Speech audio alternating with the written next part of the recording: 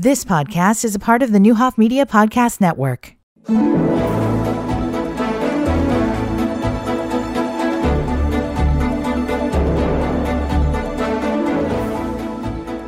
Good morning and welcome to Community Connection. We are happy to have you here this morning. I hope that you had a good day yesterday, and if you had the day off, you were able to rest a little bit and, learn a little about the legacy of Martin Luther King Jr. and the push for civil rights in America and nationally. Today we have Jim Russell with us, and it's always a pleasure to have Jim on. He's certainly no stranger to you all. He has good information. Jim and I first became acquainted with each other when his son Brian was playing basketball at Danville Area Community College. I was a cheerleading coach at the time, and so knew each other pretty well. And so it's been a pleasure to see Jim's career grow and to see all of the different services that he's been fortunate enough to be a part of. Jim, welcome to the show. Well, thank you, Laura. Thank you for having me again. It's always a pleasure. Yeah, when we think back to those DAC days and Brian playing ball, it's been a while, huh? Yeah. When I talk about how long we've known each other, just that it's been a while. Mm-hmm. And every day gets to be a little while longer. Yeah. So, Jim, for those that don't know you, please introduce yourself. I am Jim Russell. I currently serve as Executive Director of Vermilion County Mental Health 708 Board.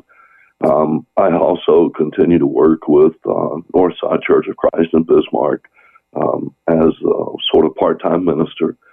I've lived in Bismarck, Danville area for most of the time since 1985.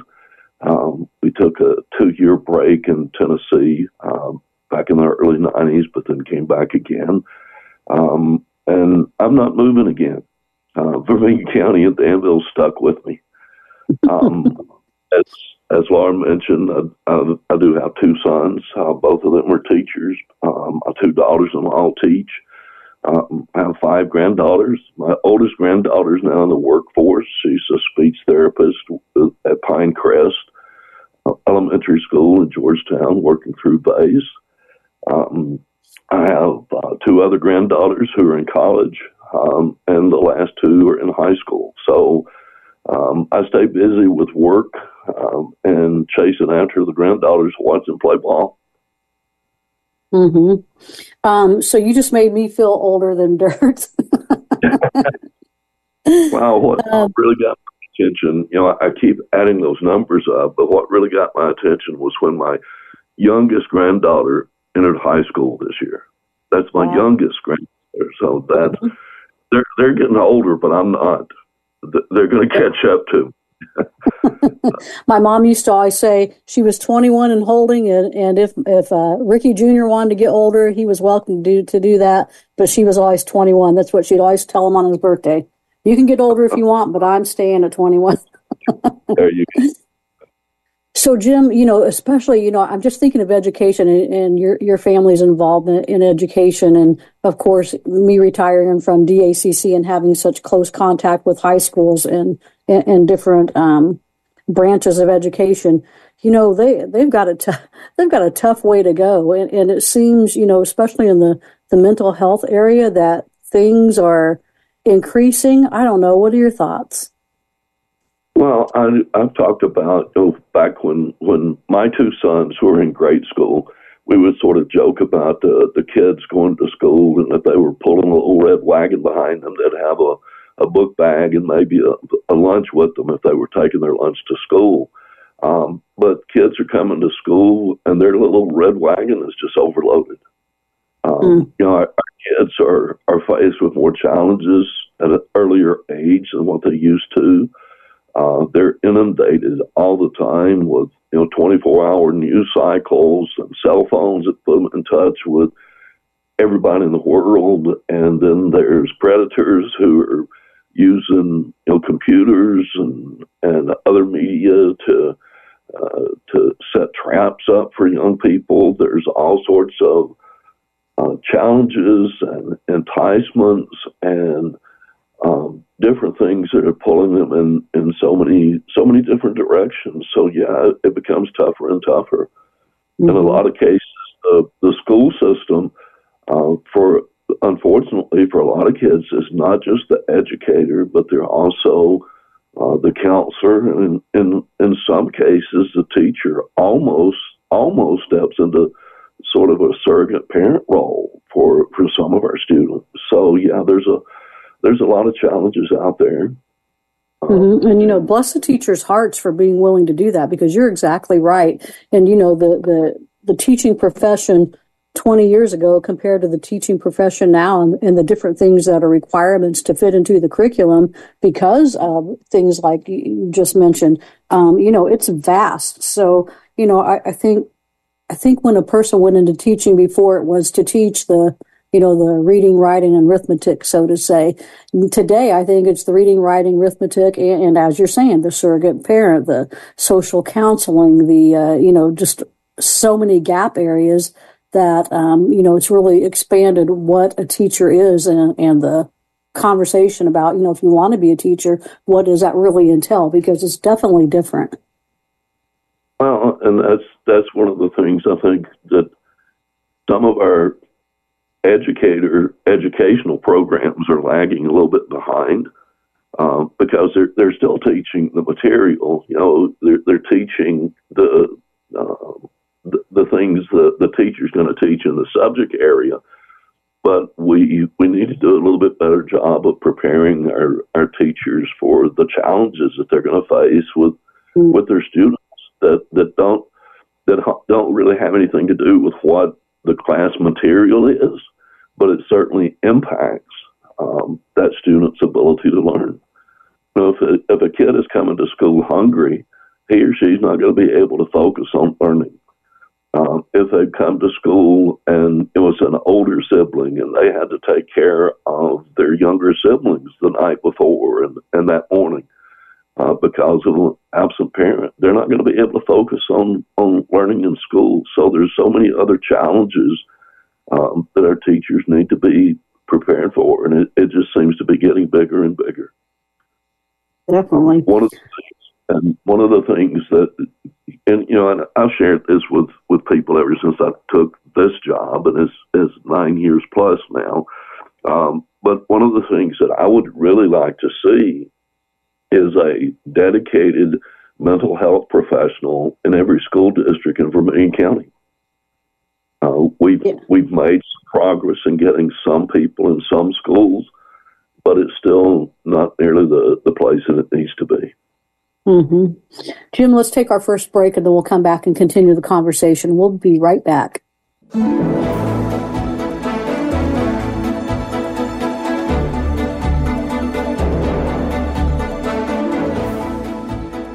Welcome back to Community Connection. Today we have Jim Russell with us from the Vermilion County Mental Health Board, and we were talking about educators and just the the possibility of mental health professionals in the school system. And Jim, I would even argue one would be amazing, but probably 5 at each school is what's needed, because there's so many social issues and social, emotional, et cetera, issues that the children are facing. And, it makes it hard to teach. I just think of, when Jesus said, talking about the parable of leaving the 99 sheep to go search for the one. That's awesome, and that's amazing that God would do that for us. But when you apply that to an educational system, you can't have 30 kids in a classroom and 99% of your time has to be spent on the one child, because then no learning's happening. It's nothing but disruption. And so there has to be a way to serve everybody in the classroom, every individual, including the one. But, I don't know. That just... when I think about it, you can become very disheartened, but, I hope that legislators, because what it boils down to for the most part, Jim, is dollars, right? You have to have the dollars to hire these people. Well, and that becomes the case a lot of times. And again, one of the challenges is to try to make the case for prevention services. And it's just hard to make the case for prevention services, because you can't always document that you prevented somebody from having a problem. Mm-hmm. We've been mental health first aid trainings for 7 years, I think now. We trained over 4,000 people. And, we are still unfortunately having suicides, even in our own community and our own county. So some people can look at that and say, oh, well, that's not working because you're doing all this programming, but we're still having suicides. But what doesn't show up in those statistics is people who were contemplating or considering suicide, but who were contacted by somebody who reached out to them and helped them get the help that they needed so that they did not become one of those statistics. And the same thing is true if you're looking at preventing child abuse or preventing drug use. It's hard to prove a negative, and it's hard to prove that prevention works by using statistics. But if you talk to people who are in the field, and those people have talked to people who've been helped, either who've started down that road toward either abuse or suicidal ideation or whatever their issue was, and there was a program in place that redirected them away from that path, then that's a success. But it's harder to document that. We want to look at the number of people served, which is a good thing. But how many people have we detoured from making a bad choice or a worse choice and help them get back on a path to having a productive life? And those numbers are a little bit harder to come up with. Mm-hmm. And so as grant funders are developing programs and RFPs and requests for proposals and putting programs together, using tax dollars to prevent things, they need to look at making sure they're inclusive of qualitative data, exactly what you're saying. Sometimes you can't quantify it, but you can qualify it because of the conversations that have happened exactly how you've said. So again, I think it's just a matter of making sure we're having conversations and, we're in the game. If you're not going to meetings, and this is something you and I, just... Okay, 5 different points are jumping through my mind. When we go to meetings, we can look at meetings as, oh, it's another meeting, or we can look at it as, okay, I have a chance to really make a difference here by showing up, by being honest, by giving information, and by participating as a team. And I think that's very important for Vermilion County. Well, I think that's one of the challenges of the meeting is, are we just having a meeting so that we can say we had a meeting? Or are we having a meeting to try to accomplish something? So, what's our agenda? What's our plan? We've been having a meeting. We started off just calling it a suicide prevention meeting committee. And out of that, we were able to fund the first round of suicide prevention training and mental health first aid. And then we were able to do a public service announcement program through Newhoff that got a state award. We've been able to do several different projects. We were able to bring Kevin Hines to Vermilion County several years ago. So if a meeting is accomplishing something, then it has a role. But both of us have sat in meetings that haven't really produced any results other than somebody was able to go back to their supervisor and say, well, I had a meeting with so-and-so. Right. But as long as we keep in mind, okay, what's the purpose? What's the problem we're trying to address? What's the issue we're trying to solve? And how best do we go about doing that? And one of the things I wanted to make sure that I mentioned while I had the chance was our local county board decided with this budget year to increase our funding to the mental health board substantially for this current fiscal year that just started in December. So in the past, we had been able to help fund, and I still emphasize help fund, but we've been able to help fund 6 different individuals and agencies that provide mental health services, substance abuse treatment, and services to people with developmental disabilities. Well, because of the decision on the part of the county board to increase our funding, we're able to increase that funding to those 6 individuals and agencies but we're also able to provide some funding for 4 more agencies in our community. And some of those services are going to be prevention services. So we're going to try as much as we can to recognize a problem before it gets to the crisis level, and solve the problem before it gets to that point. Because as all of us know, it's a lot less expensive to prevent the problem, to recognize the problem early, than it is to wait till it's an out of control, chaotic crisis. So the more information and education we can provide, the better off everybody will be. Mm-hmm, definitely. So let's talk about the mental health first aid training. I think I saw that you were offering another session. Talk about it. Yeah, we've got mental health first aid training. The first training of the month is always directed toward the youth. And the National Council calls it Youth Mental Health First Aid Training, and that sort of confuses people, and there are people who think, well, that's intended for young people. Well, that's sort of a misnomer, because it's intended for people who work with young people. So, if you're a teacher, if you're a coach, if you're a child care provider, if you're a grandparent who's concerned about some of your grandchildren, youth pastor, youth minister, scout leader, youth football, baseball coach, if you're working with kids and young people, then this training can help you recognize when some of the kids you're working with are having some issues. And it talks about how to approach that young person and have that conversation.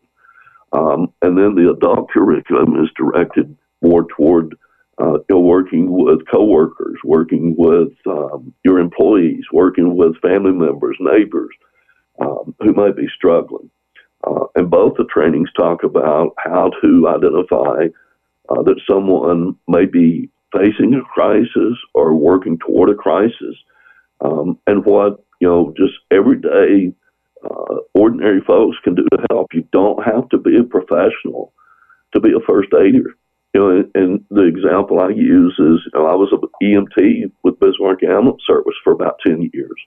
There are other people who are taught first aid. You don't have to be a cardiac heart surgeon in order to be a first aider. So you don't have to be a psychiatrist to be a mental health first aider. It's basic first aid information provided, and if that person is literally in a crisis and needs help, then it talks about how you make that connection to the next step. We actually have a training for the youth curriculum Wednesday, the 17th, and it's not full. So if there's somebody who would still be interested, they can call or text Beth Connect at 217-516-2298 and register for that class. It is a full day class. That's one of the disadvantages. It does take a full day, but there are some activities, so we hope you don't go to sleep on us. So the 17th is a youth training, and then the 24th of January is when we have the next adult training. So we have a training scheduled every month, one training of the youth curriculum and one training of the adult curriculum, and we host that here at the health department in the conference room.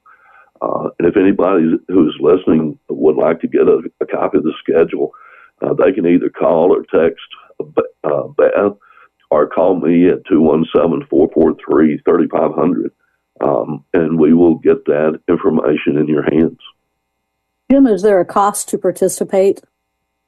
No, we've been fortunate enough. We were able to get a grant from the federal government to start the program. And then once that grant ran out, we were able to get other funders to step up. For me, Healthcare Foundation helped for a while. We've had assistance from Gibson Area Medical Center. The last 3 years, Vermilion County Board has funded Beth's salary to do the programming, and then my board allows me to do the training as part of my work, and we're able to use the funding that we get from Gibson area to buy the training supplies. So it's at no cost. We've seen a couple of estimates that if you were going to pay out of pocket for this training, it would run anywhere from $150 to $175 per person. So because we've been able to get grant money to fund it, we don't have to charge anybody. And anybody's welcome. You don't have to be a professional. You don't have to be in a particular role. Neighbors can use this training. Grandparents, parents, anybody who works with any other people can attend the training. And we don't check IDs at the door. So if there's somebody in Indiana who's hearing this program, we're not going to turn you away because you're not in Vermilion County, Illinois. Beth and I have trained over 4,000 people in either the youth or the adult training. And we do get calls or text or emails telling us that people have used what they've learned in the training and been able to help somebody. And we also have to do an evaluation. We ask every participant to do an eval, and it's based on a 5-point scale, with 5 being the best response. And over the course of the time that we've done the training, we've averaged about 4.8 on that scale. So we feel pretty good about the training and the job that we do, and we know it's helped people. Definitely. Well, let's take our last break, and then we'll come back and finish the program. We'll be right back.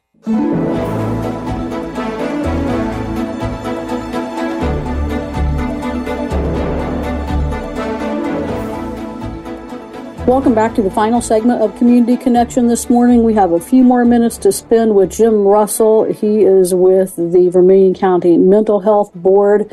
And Jim, just kind of explain, so this is a part of taxpayer dollars, and some people may not really understand what that is. Explain, what is the Vermilion County Mental Health Board?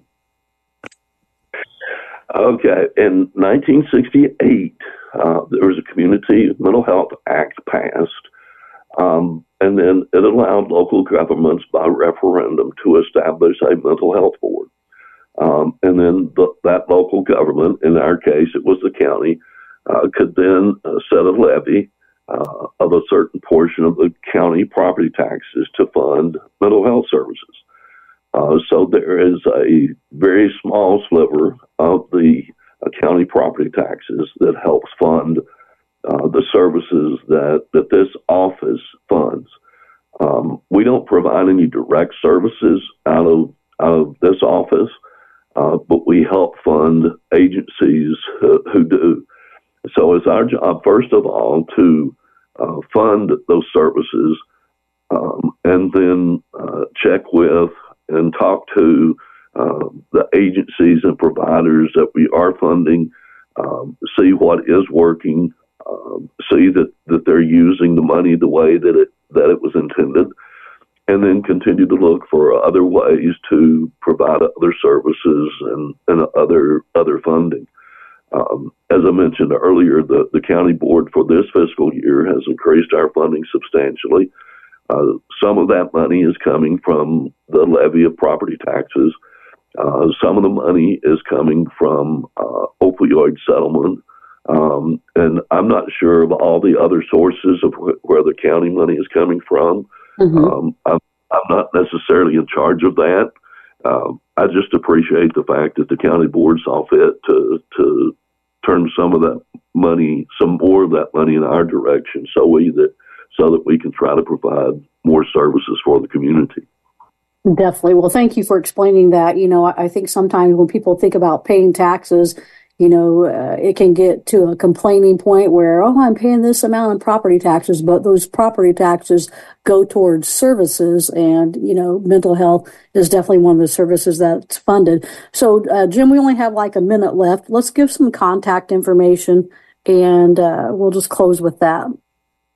Okay. Well, Beth, text and phone line is 217-516 2298, and she basically has the responsibility of registering and scheduling trainings. My phone number, my office phone number is 217-443-3500. So would be happy to give you more information about any of the trainings or anything else that we do. We also have a resource list on our website with the county.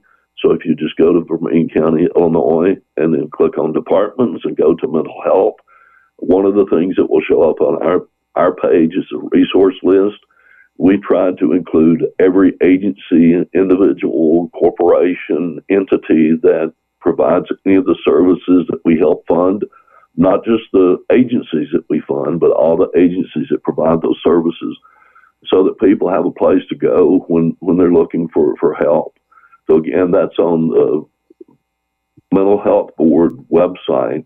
That's part of the Vermilion County, Illinois website. And I think there's 12 pages. It's in large print so people can read it, but there's still 12 pages of resources that are listed on that list. Okay, Jim, thank you so much for being with us today. I appreciate you. I appreciate everything that you all do. And audience, we'll be back in the morning. We're actually going to have Michelle Nelson on. She's from Crosspoint, so Jim probably knows her, and I know he's obviously familiar with Crosspoint. So we'll talk with her in the morning. And until then, I hope your day is great. You've been listening to the Neuhoff Media Podcast Network. For more, visit neuhoffmedia.com.